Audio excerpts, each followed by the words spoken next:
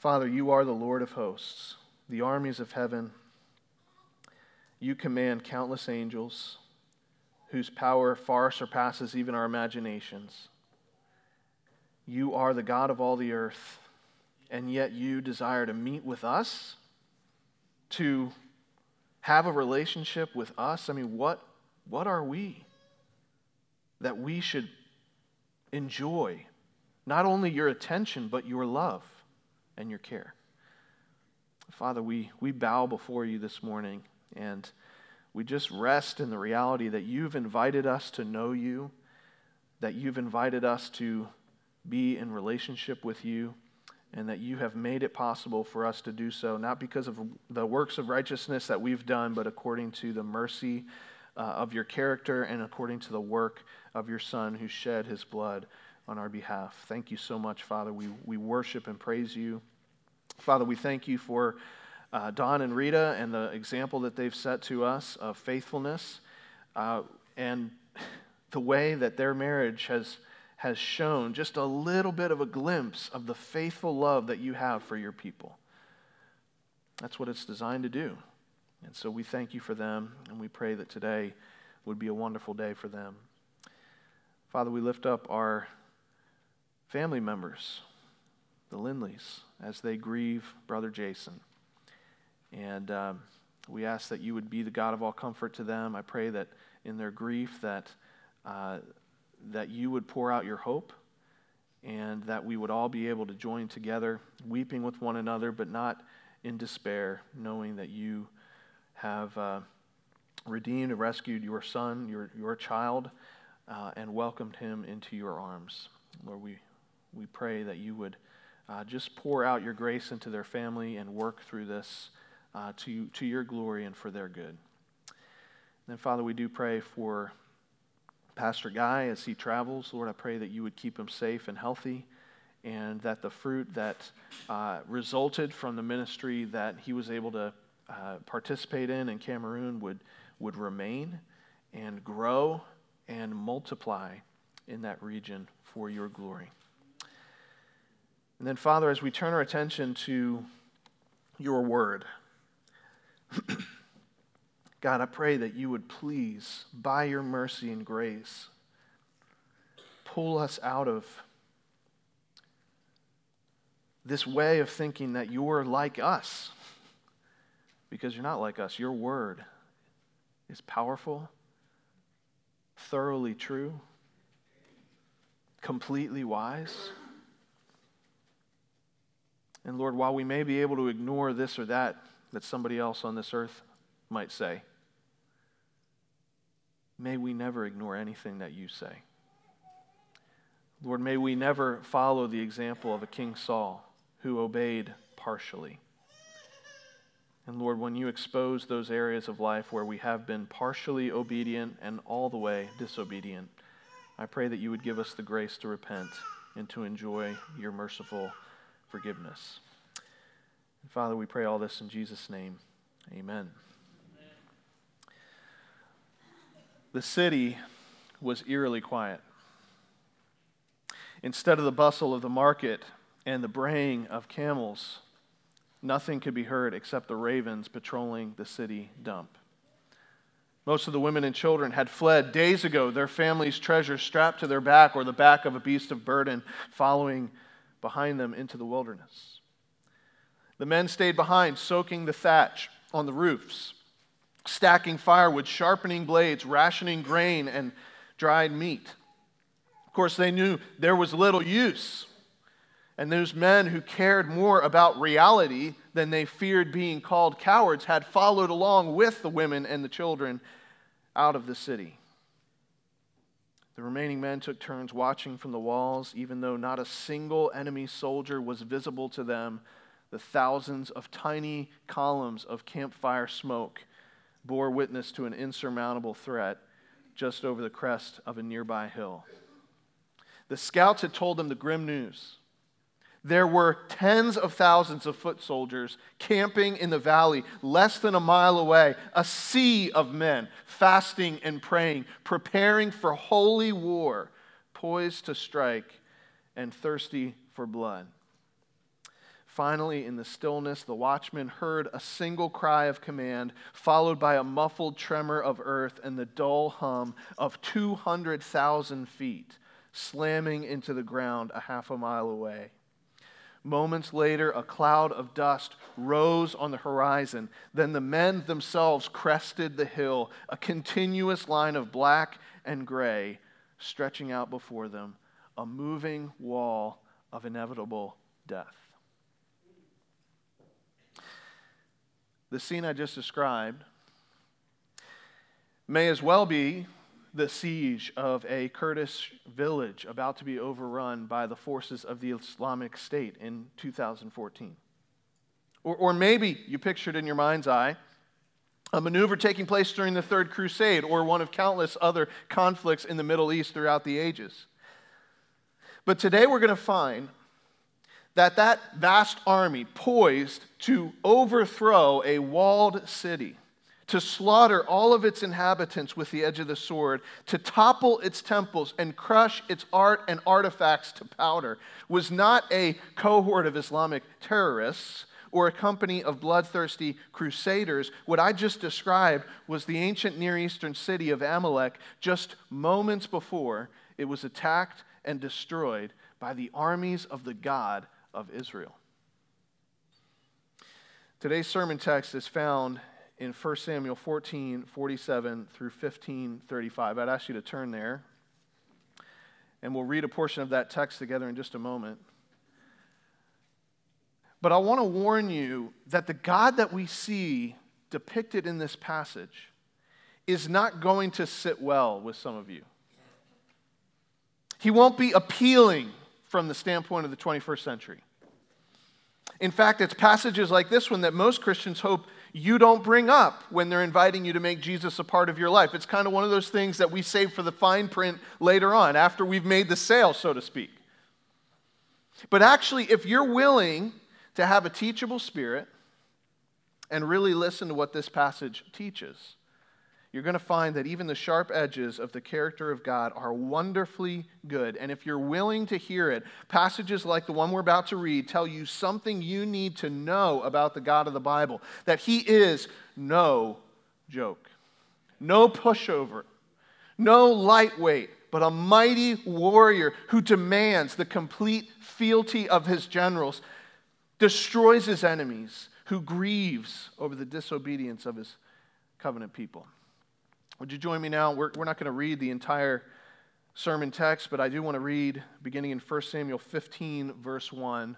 So let's read that together. I'm not there. 1 Samuel 15, and we'll begin reading in verse 1. Samuel said to Saul, "The Lord sent me to anoint you king over His people Israel. Now therefore listen to the words of the Lord. Thus says the Lord of hosts, I have noted what Amalek did to Israel in opposing them on the way when they came up out of Egypt. Now go and strike Amalek and devote to destruction all that they have.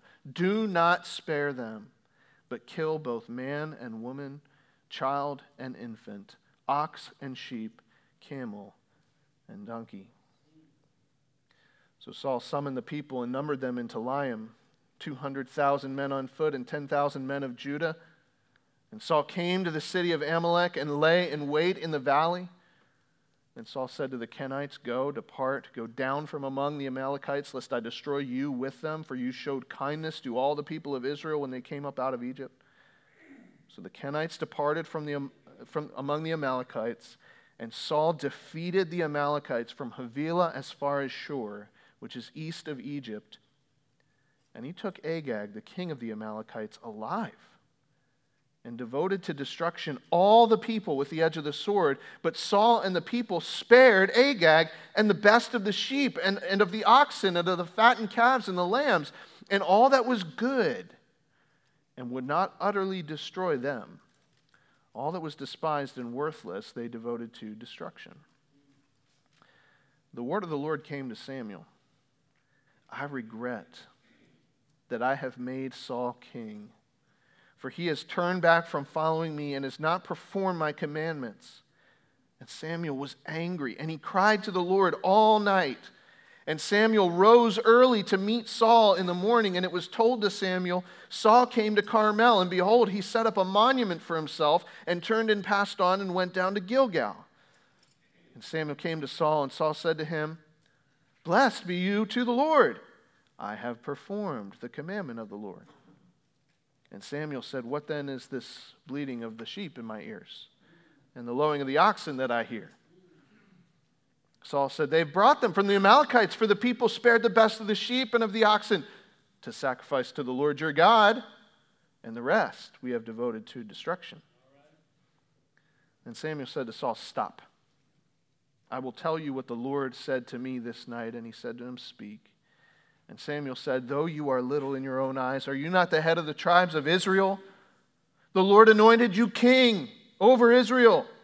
And the Lord sent you on a mission and said, Go, devote to destruction the sinners, the Amalekites, and fight against them until they're consumed. Why then did you not obey the voice of the Lord? Why did you pounce on the spoil and do what was evil in the sight of the Lord? And Saul said to Samuel, I have obeyed the voice of the Lord. I have gone on the mission on which the Lord sent me. I have brought Agag, the king of Amalek, and I've devoted the Amalekites to destruction. But the people took of the spoil, sheep and oxen, the best of the things devoted to destruction, to sacrifice to the Lord your God in Gilgal. Samuel said, Has the Lord his great delight in burnt offerings and sacrifices as in obeying the voice of the Lord? Behold, to obey is better than sacrifice, and to listen than the fat of rams. For rebellion is as the sin of divination, and presumption is as iniquity and idolatry. Because you have rejected the word of the Lord, he has also rejected you from being king. Today's passage is the final chapter in what you might call the book of Saul. Actually, we're going to leave you hanging after this week until the fall, when we'll get into the next installment of 1 Samuel. But here with Saul, God has had enough. After this event, he's going to invest in another king, a completely different family dynasty. This is it for Saul. And as tragic as that reality might be, if you've been following along for the last several months, this event comes as no surprise. This is the way it's been for Saul. He's once again unwilling to understand God on God's terms. He's unwilling to live in complete obedience. Unwilling to care about anything but the way he looks to everybody else. And from the standpoint of ancient Near Eastern culture, Saul looks pretty good. The end of chapter 14, which we didn't read for the sake of time, it describes in summary fashion many of Saul's successes. He had learned from some of his earlier leadership bungles, and he had achieved visible victories against his enemies. His family was impressive. The finest Israelite warriors had attached themselves to him. He was taking his place among the great ones of the earth. Saul continued to be the king who looked good. But in chapter 15, once again, he is tested, and once again, he fails the test. But there are 3 lessons available to us today. Saul isn't going to learn them, but we can learn them. So consider with me lesson number 1. Here's lesson number 1. The word of the Lord is gravely serious. The word of the Lord is gravely serious. Notice the preponderance of language having to do with speaking and hearing or listening in this passage. Listen to verse 1. Listen to the words of the Lord. Instead, later we see that Saul listened to the voice of the people. That's what he tells Samuel. He rejected the word of the Lord. In other words, this passage underscores the grave seriousness of God's word and our response to it. Actually, just in the first 3 verses, if you read verses 1 through 3, that tells us almost, as difficult as they are to swallow, it tells us almost everything we need to know about how serious God takes his word. I mean, think about it. God actually tells Saul to gather an army and destroy every Amalekite, man, woman, and child, and every animal that belongs to them. Just kill everything, anything that breathes. Just put it to the edge of the sword, devote it to destruction. That's a technical phrase that means everything and everyone belongs to God and gets destroyed. And even any of the precious metals that are found, they're immediately put into the tabernacle treasury. No one gets any of the spoils of war. Not a shred of clothing, not the tiniest earring, not a cute little lamb, not so much as a strip of bacon left over from that morning's breakfast. Everything gets devoted to destruction. Nothing gets used. Nothing gets eaten. No one survives. Well, wow.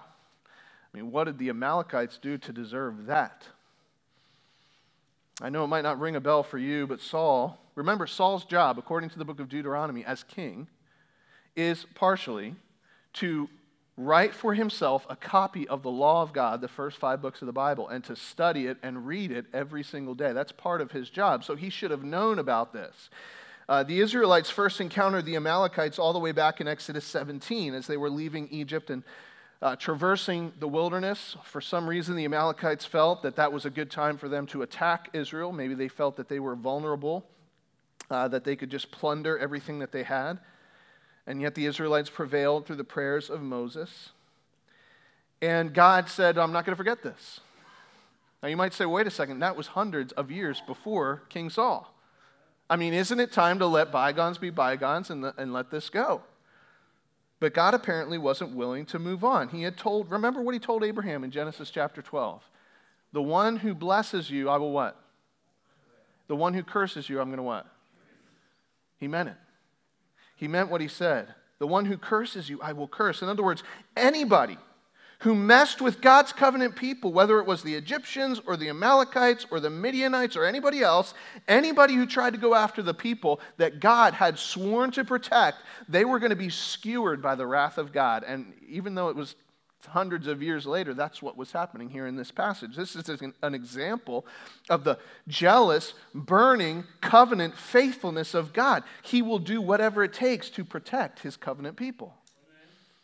So what did Amalek do wrong? They broke the covenant. In other words, they failed to take seriously the word of the Lord, the commitment that he had made to his people, and now they're going to pay. And I realize this is one of the parts of the Bible that you might find objectionable. You might even find it repulsive. How can this be? A lot of people reach the conclusion, I can't trust the Bible. I can't trust the God that's written about here because of the slaughter of these seemingly innocent people. And it seems like that's what's going on here. And, of course, we could talk about that for hours, and many people have. You need to know, I'm not going to do that, by the way. You do need to know, however, that the most reputable biblical scholars argue that the language presented here in 1 Samuel 15 and in the book of Joshua and in other places in Scripture is an example of a kind of hyperbolic ancient Near Eastern, like saber-rattling trash talk that was common of the day, that everybody living at the time would have recognized as hyperbolic language. In other words, spoken purposely to exaggerate the truth, not to lie or be deceptive, but to just kind of make a rhetorical flourish. Apologist Matthew Flanagan, for example, argues this way at length in a book called Come, Let Us Reason, in which various authors tackle some of the reasons people reject the God of the Bible. He compares it to the way that we talk about sports nowadays. How did your basketball game go last week? Oh, it was great. We slaughtered them. We mopped the floor with them. Really? Wow. That's against the rules in basketball, I think, But no, what do we mean? We mean it went well. We won decisively. Nobody thinks you're lying when you do that. It's the rhetoric of sports. And maybe that's the case. Maybe it's true that this is the type of language that we read here in a passage like 1 Samuel 15. People who know a lot more about these things than I do seem to think that that's the case. However, by the way, there is good evidence in the Bible to support that. If you read through 1 Samuel, just a few years later, the Amalekites are going on raids again, and David has to fight against these guys, so it seems clear that many of them survived.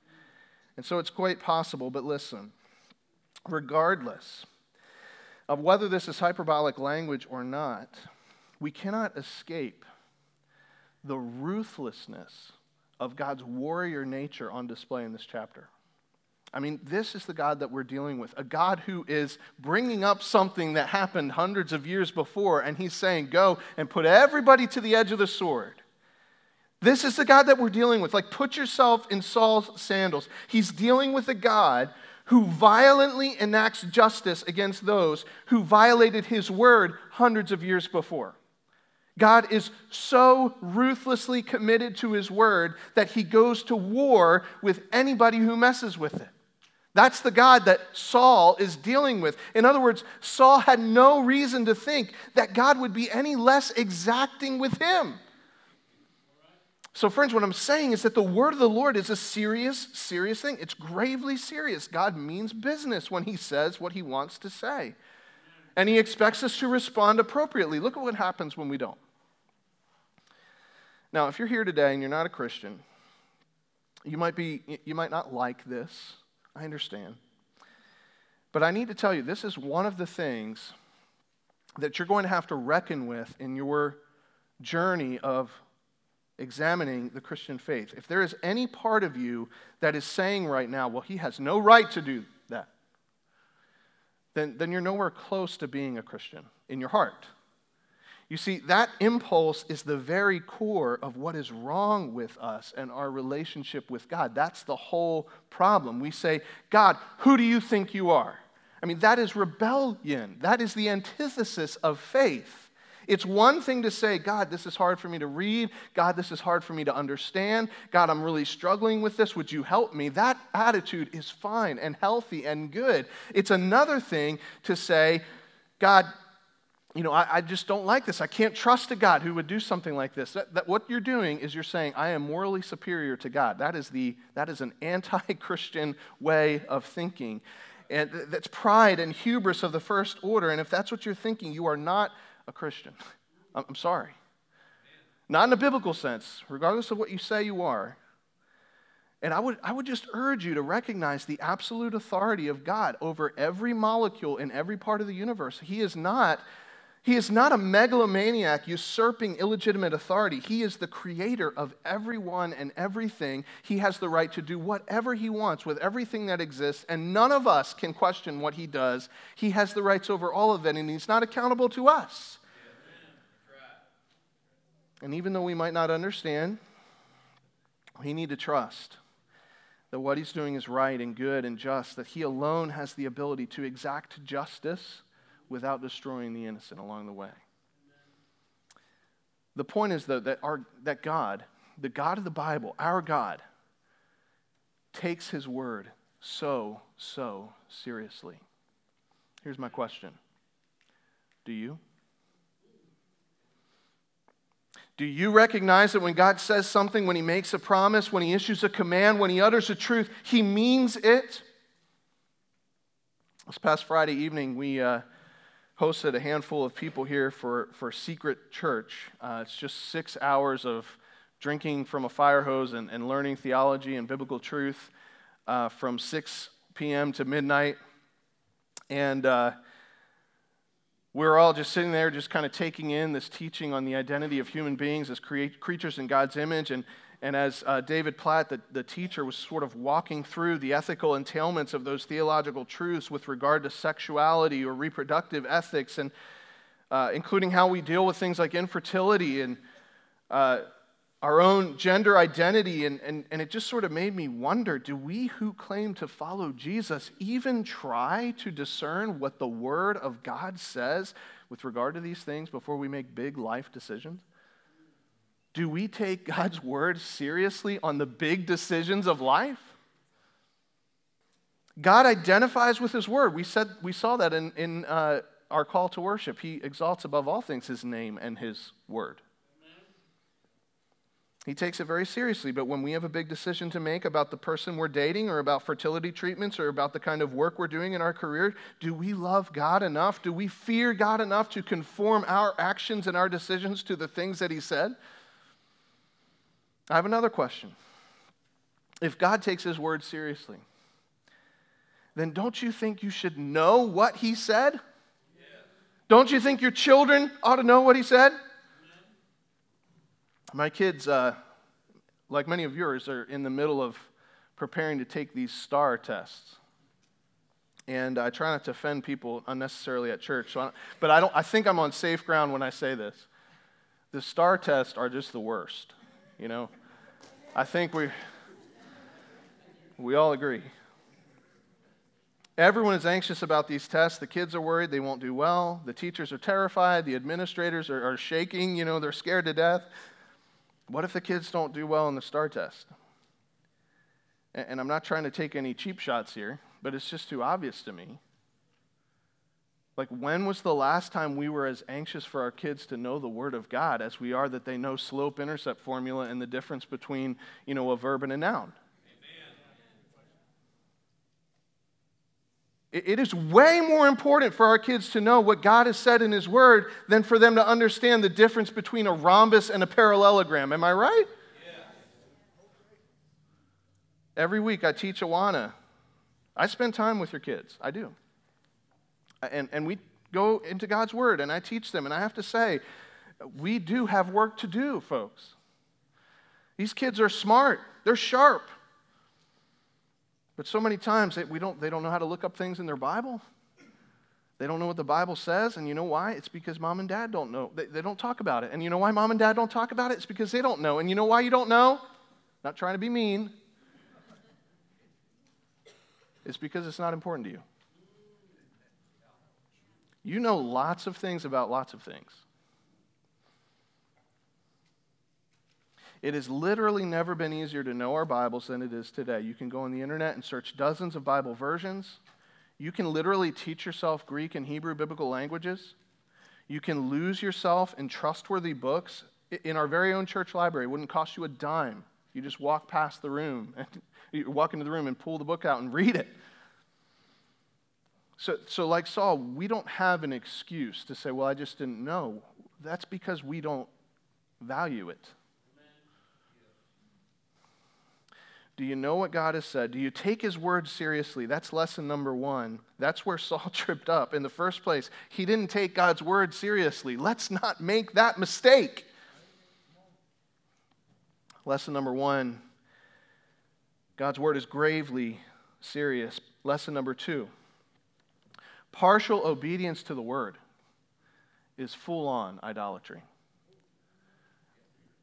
Partial obedience to the word is full-on idolatry. Let me show you what I mean. God tells Saul, devote Amalek to destruction. So Saul gets started. He musters an army, huge army. He dismisses the Kenites. These are people who had lived in harmony with the Israelites for generations. If you do a study on these people, you'll know this is a ethnic group that is actually related to Moses' father-in-law. And they've been at peace with God's people, so He gives them safe passage out of the field of battle. He attacks the city of Amalek and absolutely decimates them. We're told he gets the victory from Havilah as far as Shur. That is a massive area of engagement. But then notice verse 9. Saul and the people spared Agag the king and the best of the livestock. So Saul killed a bunch of people, but he kept the king alive, and he parades him around on this victory tour. And he keeps the choicest animals so that he can throw a party for himself in Gilgal. I know he says that he's done that to sacrifice to the Lord, but think about what a sacrifice actually is. Part of that animal gets burned up on the altar, but a lot of it gets eaten. You say, so what? At least he won. It's true that if you or I were in charge, we might be thinking, hey, mission accomplished. These animals won't last long. Maybe King Agag's friends can provide us a hefty ransom. Sounds pretty good because we aren't thinking like God. God is not happy. Look at verse 10. The word of the Lord came to Samuel. There's that emphasis on the word of the Lord again. And he says, I regret that I've made Saul king. I'm grieved that I've made Saul king. Well, he obeyed partially. Why not just cut him a break? Maybe a slap on the wrist and move on. At least he did most of what you said. But here's what God knows that you and I might overlook if we were in that similar position. Now, I'll put it in the words of commentator Bill Arnold. He says, partial obedience is really only disobedience made to look acceptable. Let me read that one more time. Partial obedience is really only disobedience made to look acceptable. You see, Saul doesn't care a thing about obeying God. He's using God. Defeating the Amalekites makes him look good to the people that he's leading. It's a huge win politically for Saul, and that's what he cares about. He wants to look good. That's why he saved the king's life. That's why he saved the choice portions of the flock, because those things were advantageous to him in solidifying his political authority. Sure, he partially obeyed, but that partial obedience was just a thinly veiled cover for the fact that he really wanted to serve himself and follow his own agenda. He wasn't really obeying at all. Now, if any of this sounds familiar, it should, because Saul is back to his old tricks. He continually refuses to understand and appreciate the character of God. You remember back a few weeks ago to chapter 13? He did exactly the same thing. He disobeyed God's commands, and then he tried to cover it up with this appearance of piety and religious ritual. This is what we do. And why is it that he doesn't get it? Why does Saul keep doing this? Samuel sums it up in verses 22 and 23. Listen to this again. Has the Lord as great delight in burnt offerings and sacrifices as in obeying the voice of the Lord? Behold, to obey is better than sacrifice, and to listen than the fat of rams, for rebellion is as the sin of divination, and presumption is as iniquity and idolatry. Did you catch that last word? What Saul is doing is like idolatry. It's like Saul is fashioning this grotesque mischaracterization of God, and he's setting it up in a shrine, and he's saying, my God's like this. It's like Saul constantly wants to domesticate and control and manipulate the divine, to negotiate, to go back and forth with the God of all the earth. Like he treats the God of the universe exactly like all of those other pagan kings, his colleagues, would treat their pagan gods. Actually, Saul had a very specific idol that you might call the fear of man. He tells Samuel, verse 24, it was their voice he heeded, not God's. Even at the very end of the passage, after all this, this dramatic rejection of Saul's kingship, you know what he cares about? How do I look right now? He begs Samuel, please go worship the Lord with me so nobody knows that anything is wrong. Saul bowed down before an idol called public opinion, and it led to his demise. Friends, do you know why you disobey? Why you do 90% of what God says to do, but not the other 10%? It's not because you didn't know. It's not because of the way you were raised. That's part of it, but that's not the real reason. It's not because of your environment that you live in. That may not have made it any easier, but that's not the real problem. The real problem is because of idolatry. It's because you worship an idol in your heart. Did you know that you have a little shrine in the secret places of your heart where you bow down to pride or lust or pleasure or comfort? Maybe you worship the same false deity Saul loved to worship too. You love the praise of men, and you're willing to worship that God instead of the God of all the earth. You like to look good, and as long as that's in place, you're not concerned with what God sees because you care about what everybody else sees. Like, why do you avoid adultery, but you don't avoid pornography? Isn't it because you want to worship the idol of pleasure, but you also want to worship the idol of the opinions of men, and you don't want to look bad in front of your friends? You give when people are watching, but not when they aren't, because you're worshiping the opinions of others. This is why. You maintain membership in the church, but you don't actually submit to the authority of the congregation because your priority is keeping up appearances. You're nice to your kids in public, but behind closed doors, you're vindictive and you lose your temper on the daily. Why? Because your God is the opinions of your neighbors, right? And keep in mind, Saul was God's chosen king. If God were going to be patient and kind and long-suffering with anybody, it would be Saul. And yet this pattern of partial obedience leads to the most severe discipline. God rejects him as the king. It's not just that his son or his grandson won't get to be the king. It's that he's done being the king. You'll see that as we read on in 1 Samuel coming this fall. And what I'm saying is that if the word of the Lord is as serious as he presents it to be, then partial obedience puts us in great peril. Like if this is how you're living, picking and choosing which of God's commands apply to you, slicing away what's inconvenient, then you need to repent. You need to confess that that's what you've been doing and ask God to forgive you and to guide you and cleanse you and bring you back to a place of full obedience. This is what Paul talks about in the passage that Mark read earlier in the service. This is a wonderful example of someone saying, we were obeying partially. And then Paul confronts them, and it gave Paul grief to do that. But then he said, but I wasn't grieved for very long because you actually repented and you had godly grief. Worldly grief is going to bring pain, but you actually really repented. Saul doesn't do that at all. And it's in Saul's response to Samuel's rebuke that we learn our third lesson. Notice with me that not only is the word of the Lord gravely serious, and not only is partial obedience really just full-on idolatry, but in the third place, false repentance grieves the heart of God. False repentance grieves the heart of God. And notice the very specific progression in Saul's response to Samuel's rebuke in verses 13 through 31. If you read through this passage, you'll see what I'm talking about. He actually does 5 things. First of all, notice how he initially denies that he's done anything wrong. That's usually our first recourse too, isn't it? No, I haven't done anything wrong. I perform the commandment of the Lord, he says. What is he doing? He's betting that no one's going to know, that Samuel's just going to let it slide because we're all celebrating the victory, and that God, well, he might see it, but he's not going to care. So he denies it.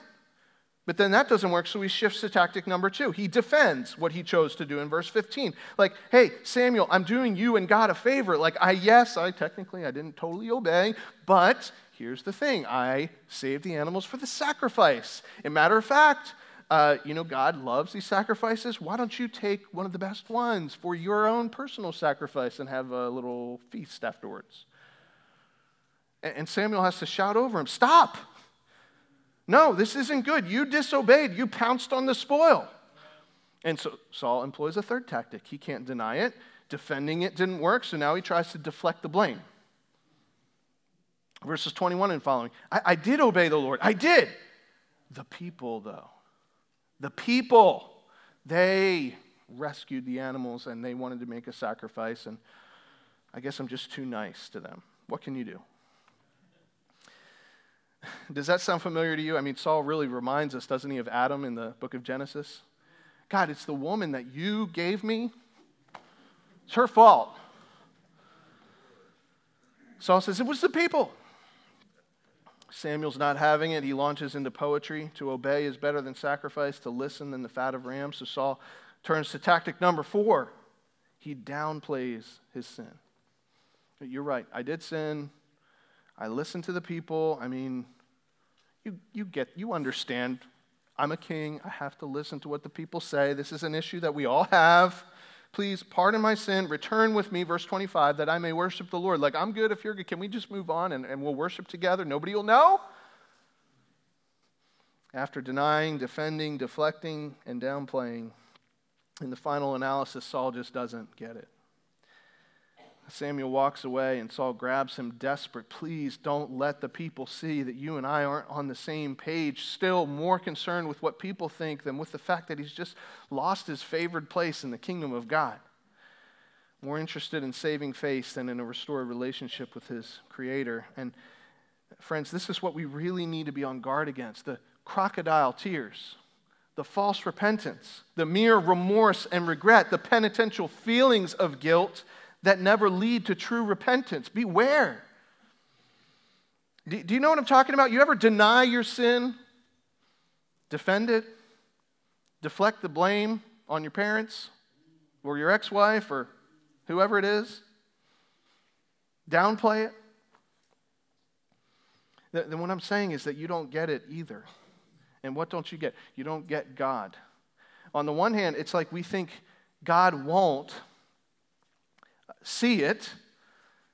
God won't remember. Like, if I can just spin this the right way, God will see it from my perspective. Like, we think we can pull a fast one on God. But on the other hand, it's like we believe deep down inside that there's no real remedy for sin at all. So, like, the best thing I can do, I've got this thing, sin, I don't know what to do with it, so I guess I'll just push it under the rug and hide it.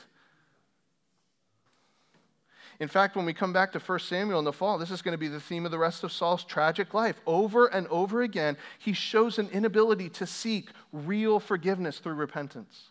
He's always trying to move past his mistakes instead of facing them head on and dealing with them directly. Eventually, God will forget, I hope. But deep down inside, you know that's not how it works. I mean, this is God we're talking about here. Have you forgotten what you did? How is God going to forget? What is it about God that makes you think he would just drop it? This is the pathetic response of every human being apart from the Spirit's work. This is exactly what Adam did after he sinned. What did he do? He sinned, and immediately what does the Bible tell us he did? He went and he hid from the Lord God. Ridiculous. I mean, how do you hide from God? Adam knew he couldn't really hide, but he thought there was no other way, no real way to deal with what he had done. But what we need to do, and what I need to know, is that if I stop denying, if I stop defending, if I stop deflecting blame, if I stop downplaying the sin that separates me from my Creator, and I bring that sin to him and say, God, I'm not going to hide it anymore. I'm not going to run anymore. I'm not going to try to get out of it anymore. Here's what I've done, and you have every right to absolutely destroy me for it, and I'm completely at your mercy. This is totally up to you. I'm just asking, because of who you are, would you please take it away? Forgive me, please. Then God is waiting to forgive. This is the difference between Saul and King David, as we'll see later in the book. King David did some gruesome things. Some wicked things, but the difference is Psalm 51. He was broken over his sin. He repented. David didn't dissemble or explain any of it away. He just said, you're right, I've sinned. I've earned your wrath. Please forgive me, not because I deserve it, but because you are a kind and gracious God. And here's what we need to know. When we don't do that, when we choose to wallow instead of coming to God for cleansing, listen, that grieves God's heart. Did you catch the deeply emotional language in verse 11? What does God say to Samuel? He says, I am grieved. This is the same exact phrasing, by the way, that appears in Genesis chapter 6 when God talks about the people that he had made right before he sends a flood. He says, I am grieved that I made human beings. Because when I look out upon the earth and find that every imagination of the thoughts of man's heart is only evil continually, it pains me, it grieves me. I'm deeply emotionally hurt that I made mankind. This is true, yes, of God. Later in our passage, we find in the very last verse that both Samuel and God are grieving for Saul as if Saul is dead. Folks, it's a grief to God when his creatures, when we rebel and then run from him when we have the chance to repent. He desires you to turn back to him, to stop running away, to stop hardening your heart against the conviction of the Spirit. And when you don't, he grieves. Some of you understand this a little bit because your own children have grown up and they've run away from the way that they were raised, and you know the pain that can cause. And you're angry about it, sure, but you're grieved. It's like a part of you died. Saul's never going to come back from it. He's never going to repent. Tragically, he's never going to get it. And the sad truth is, millions have followed in his path. But it doesn't have to be that way for you. Jesus tells the story of a man who had 2 sons. One of the sons rebelled. He went off with his dad's money. He partied till it was gone and was living in a gutter. And when the day finally came that he recognized what had happened, and he stopped denying it, and he stopped defending it, and he stopped deflecting it, and he stopped downplaying it, and he really repented, and he went back to his father because he was desperately in need, you know what happened? The father ran toward him. He rejoiced, he celebrated. And that son who had left home in order to party, he enjoyed the biggest celebration of his life. Amen. Who had went and spent his dad's money on a cool new clothes. He got a beautiful new robe. When the pleasures of sin floated away like a mist and all that was left was the pain and the judgment, the father was ready to receive his repentant child again. So friend, will you stop denying the evil and the disobedience that have polluted your life and destroyed your relationship with the Creator? Will you stop, please stop defending yourself. Stop deflecting the blame onto your environment and your boss and the politicians and everybody else, and just own it. And as painful as it is for your own sake, please stop downplaying it. Everybody does it. Can we just move on? Don't do that. Do what Saul refused to do. Come ye weary, heavy laden, lost and ruined by the fall. If you tarry till you're better, you will never come at all. Not the righteous. Not the righteous. Sinners, Jesus came to call. Really repent. Turn back, bow the knee to the fearsome one, the one whose wrath burns in holy justice against our sin, the one whose loyal love demands our devotion, the one whose mercy is to 1,000 generations, but who will by no means clear the guilty. Say, God, I've done it. Yes, that was me. I've broken faith with you. I've rejected you. I've spurned you. Please forgive me. And believe in the one whose kindness and justice met together at the cross of Jesus Christ, who poured out his wrath and his anger against sin in the body of his own Son, and who gives the righteous deeds of Christ to those who believe. God's word is serious. Partial obedience is perilous. False repentance is grievous. But to those who humble themselves, he's kind. And he's ready to welcome you with open arms. Would you bow with me now in this moment of response to the Lord? Father, we've heard what your word has to say. We know it's serious. We know the consequences of rejecting it are so heavy, far heavier than any of us could bear. And so in this moment, while your Spirit causes the truths of your word to rest upon our hearts, I pray that you would not allow us to be distracted, that you would repulse the strategies of the enemy at this moment. And Father, I pray for any in this room who maybe have a veneer of religion, who obey in part, but who deep down inside know that that's just a cover-up for a heart that's in rebellion against you. And Father, I pray that today, this moment, that you would break it apart and that you would cause the new birth to take place in every heart that's in this room and within the sound of my voice. Father, the mysterious workings of your Spirit are beyond our comprehension and our vision and our ability to see, but I trust and know that you're working, and I pray that you would work today. Father, I pray that each one of us who has been convicted of partial obedience would run to you and find your open arms, the loving Father who welcomes his rebellious child. Friends, as you're sitting there and your head is bowed and it's just you and God, let me just plead with you. Today, when you hear his voice, don't reject it. Don't harden your hearts like the Israelites, like Saul. But receive, as painful as it is, the convicting message that you're a sinner, but you can be saved by the grace of God. I'll invite you in just a moment here as we respond together in song that you would take this time to call upon the name of the Lord and to believe in the name of the Son of God and to stop running from him and to run toward him and find his welcome. Would you stand with me now? Let's all take a moment to respond to the Lord. Maybe you want to respond by singing along with our musicians. Maybe you need to respond by kneeling right there at your seat and bowing the knee before your God. Maybe you want to come and pray with somebody here in the front. Maybe you feel like I need to grab a friend who knows the Bible and leave the room and go and study God's Word and find how I can become a forgiven follower of Christ today. But listen, please don't let this moment go. Please don't put it away. Don't harden your hearts. Let's respond to God's Word in obedience and faith together as we sing.